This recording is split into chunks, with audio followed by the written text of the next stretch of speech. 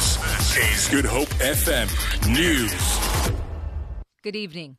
The DA's motion of no confidence debate in President Jacob Zuma has attracted the usual disturbances, with fighting breaking out in the public gallery, the EFF likening Zuma to an African dictator, and a racial slur by a cabinet minister against DA leader Mmusi Maimane. Security removed several people from the public gallery after fighting broke out between pro and anti-Zuma supporters. The DA's chief whip later implied that it was open season on racial profiling in Parliament. This is how the fracas started. What we are here debating today is really a phantom to masquerade the essence and nature of opposition politics in our country and their quest to gain power by other means other than the ballot box, using a black face to protect the interests of the white minority. One of the highlights. The ANC in the Western Cape has thanked its provincial chairperson, Marius Fransman, for the contributions he's made to party. Fransman's been suspended for 5 years after he was found guilty of misconduct and abusing his position by trying to solicit sexual favours from a 21-year-old woman earlier this year. Fransman will reportedly appeal the decision.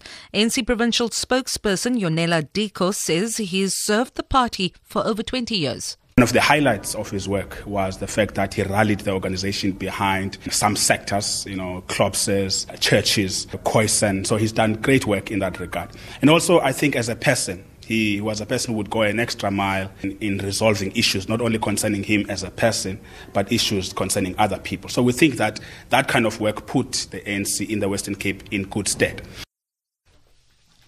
Robertson Winery has labelled a documentary about alleged poor working conditions at wine farms in the Western Cape as misleading. The documentary by Danish filmmaker Tom Heinemann, titled Bitter Grapes, Slavery in the Winelands, chronicles alleged abuse of farm workers. Lyndon Khan reports. Robertson Winery CEO Anton Villiers says the documentary makes a series of false claims. He sought to clarify, stating that Robertson Winery is a bottling company and does not own any farms. It obtains its supply from a co-op which sources wine from farms mentioned in the documentary. Villiers says a mere 9 bottles were taken off the shelves in a Danish supermarket after the documentary aired. He criticized the filmmaker, claiming they weren't approached for comment to clarify claims made. He says the industry is investigating.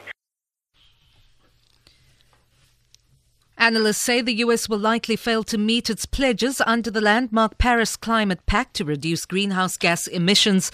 They were commenting on the sidelines of the UN climate talks in Marrakesh, Morocco. They say in a report that US greenhouse gas emissions are likely to remain stable over the next 15 years, and the actions of US President-elect Donald Trump do not currently factor into this equation. Trump is on record as denying climate change. For Good Hope FM News, I'm Vanya Klucher-Collison.